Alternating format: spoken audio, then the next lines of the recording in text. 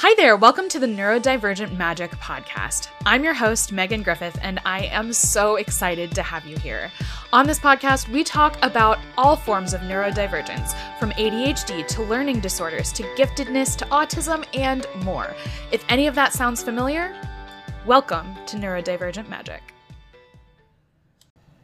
Hello guys, gals, and non-binary pals. Welcome back to another episode of the Healing Unscripted podcast. I am so excited for today's episode because we are going to talk all about self-diagnosis, especially my own. If you don't know, if you don't follow me on Instagram, which you totally should, check me out at Healing Unscripted. If you don't follow me on there, you may not know that I have recently self-diagnosed myself with autism. So today, I just want to guide you through what that self-diagnosis process has been like for me, why I suspected autism in the first place, and why I am, right now at least, sticking with self-diagnosis instead of seeking a professional diagnosis. Hi there, everybody. I just want to take a minute to interrupt this podcast episode to tell you all about my program, Neurodivergent Magic. Get shit done in 24 hours or less. Executive dysfunction is one of the number one problems for neurodivergent folks. And if you don't know, executive dysfunction is basically when you really want to do something, you are trying to do something, and you just can't get yourself to do it. This is one of the biggest issues amongst neurodivergent people, and I have learned so much on how to cope with it that I want to pass it on to you.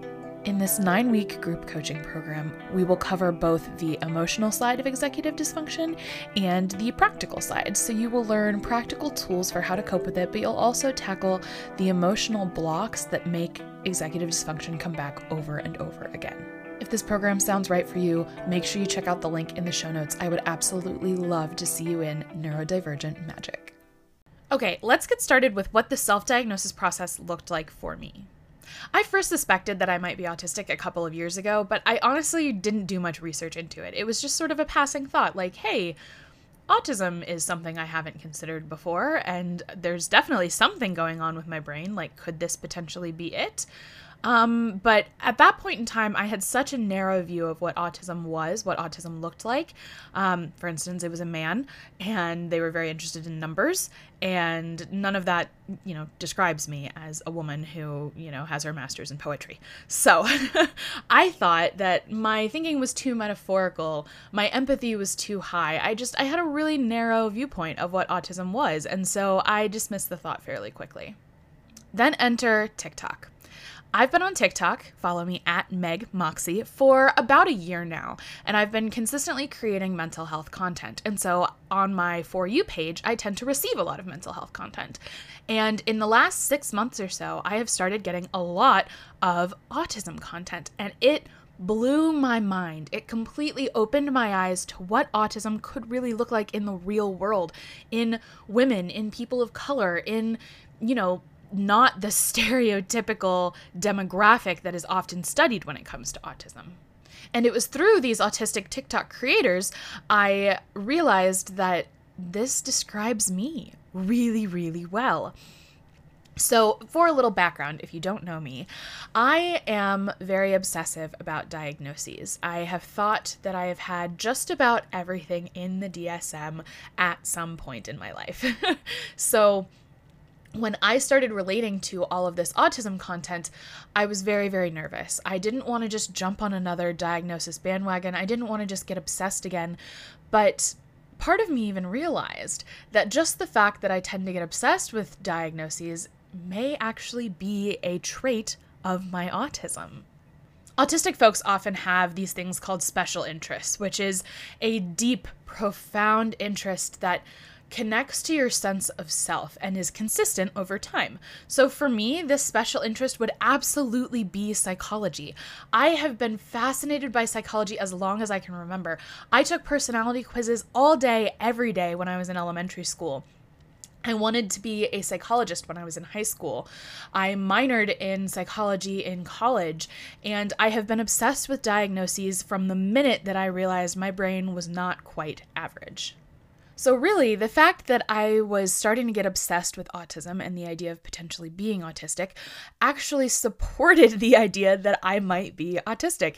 And so instead of doing what I usually do when I get obsessed with a diagnosis, which is reach out to everyone around me and say, do you think I have this? Do you think I have this? I did it with one or two people, I will admit, but I didn't reach out to my whole community of people and say like, ask for their validation and ask them to prove that I am autistic when really that's something I have to figure out for myself. So what I did is I went to embrace-autism.com. So that's EMBRACE and then the little dash symbol, AUTISM.com. And they have a huge variety of autism screeners, autism assessments, assessments that are related to autism. They even have one all about camouflaging your autistic traits, which is something a lot of people assigned female at birth and people of color tend to do. So I went to this site, I printed out every single assessment on there, I think almost every single assessment, and I took them all over the span of like 2 or 3 days. I took all of these assessments, and basically every single test came back with my score being higher than average, but not necessarily through the roof. So my scores indicated what used to be known as Asperger's, and now would just be considered a different presentation of autism. So I was like, okay, I am autistic, maybe. And that felt very good and very weird. I will be totally candid with you. I think there's a part of me that still is really holding on to that stereotype of autism, the very unfeeling, very mathematical, very non-expressive, which is a totally valid presentation of autism, by the way. It's just not mine. And I think there's a part of me that still doesn't see the way I present in the world as autistic, even though I consistently meet the criteria according to all of these tests. So I will admit it does feel a little strange, but at the same time, there's a part of me where it feels so right. This feels like an excellent explanation for my behavior as a child. It feels like an excellent explanation for my feelings as an adult, and just generally there's something about this label that feels incredibly accurate. But oh ho ho, I did not stop at taking all the tests. No. I have built out an entire autism diagnosis binder. So I have one section for all of the tests that I took, and then the next section I have is for traits and symptoms. And this is a spreadsheet I created in Excel or in Google Spreadsheets, I think, where I track the trait or symptom of autism, how I currently cope with it, how I've coped with it in the past, and how often or frequently or how long I have experienced it. So I have this whole spreadsheet, which I've also printed out and put in the binder. And then on top of that, I also have collected a wide variety of studies all about autism. So studies relating anorexia with autism, studies about autism and gender, studies about the path to diagnosis for women, all kinds of studies that, relate to being autistic and being diagnosed autistic. Then, based on these tests, these studies, this spreadsheet of traits and symptoms, I concluded that it really makes a lot of sense for me to be autistic. And I can tell you a little bit about the traits that I noticed in myself. For instance, my tendency to go nonverbal when I'm incredibly upset. I never recognized that as an autism thing. I always just thought of it as a super weird me thing. And it turns out that that is actually very closely related to autism. There's the fact that I have always had trouble making eye contact. My one college professor thought that I had a cold for 4 years because my eyes consistently watered when I tried to look him in the eye. There's also the fact that I have incredibly high empathy and I'm highly sensitive to the emotions of others, which is not like a typical trait of autism that you would see in the stereotypical version, but autism has many presentations, and more we are finding that people who identify as highly sensitive people actually have autism. And that is a personal belief based on research and based on what the autistic community has told me. I've seen so many TikToks from autistic creators saying that the requirements to be a highly sensitive person are more or less the exact same requirements to be identified as autistic. So those are the reasons that I personally have decided to self-diagnose with autism. So why am I choosing to stick with self-diagnosis instead of seeking professional diagnosis? Well, personally, for me, I am in therapy and have been for a while. Love my therapist, but she wants me to do some trauma work before we can start worrying about diagnosing any form of neurodivergence, whether that's ADHD, autism, etc. And we can't start trauma work because my self-care is not strong enough yet.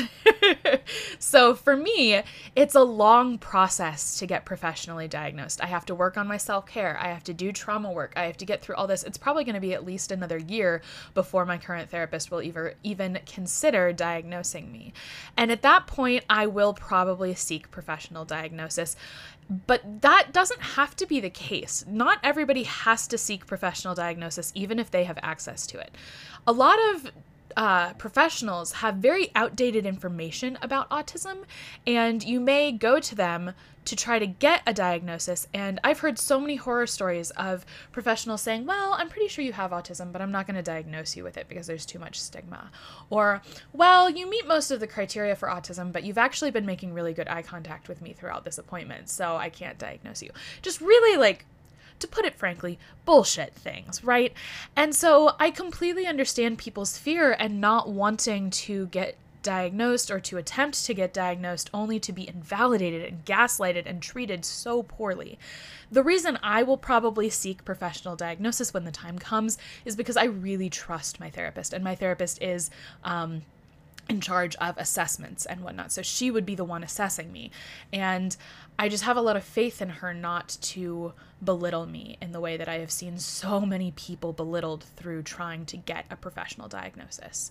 So if you decide that you have decided to self-diagnose with autism or ADHD or another form of neurodivergence, and you are not interested in seeking professional diagnosis, I want you to know that you are perfectly welcome here, and I do understand. If you're interested in self-diagnosing, but you would like to use the resources that I've mentioned in this episode, you can actually get the ADHD and or the autism diagnosis binder with the tests and evaluations already put together in one spot for you, the spreadsheet already ready-made, and lots of studies found and compiled along with their abstracts, so you can get a sense of whether or not you want to take the time to read the whole paper. You can find all of that at my shop, which will be available in the description. But you can go to healingunscripted.com/shop to find those things. And if you'd like both binders, you can get them both and use code COMORBID at checkout to get $50 off. Finally, I just want to thank you so much for listening. This journey has been really emotional for me, really stressful, but it's also been really powerful, and I'm just really desperate to share it with people because I think there are so many people in my shoes, so many people wondering if this might be the thing that explains so much of their life. And I want to encourage you to explore that, because even if the answer is no, then all you've done is gotten closer to the answer because you've crossed out something that isn't right. So I encourage you to explore. I think you're harming no one by exploring your diagnosis and your own brain. So thank you so much for listening, and I will see you all next time. As always, thank you so much for listening. If you enjoyed the show, make sure you give us a follow over on Spotify, leave a review over on Apple Podcasts, and tune in next Saturday for another amazing episode.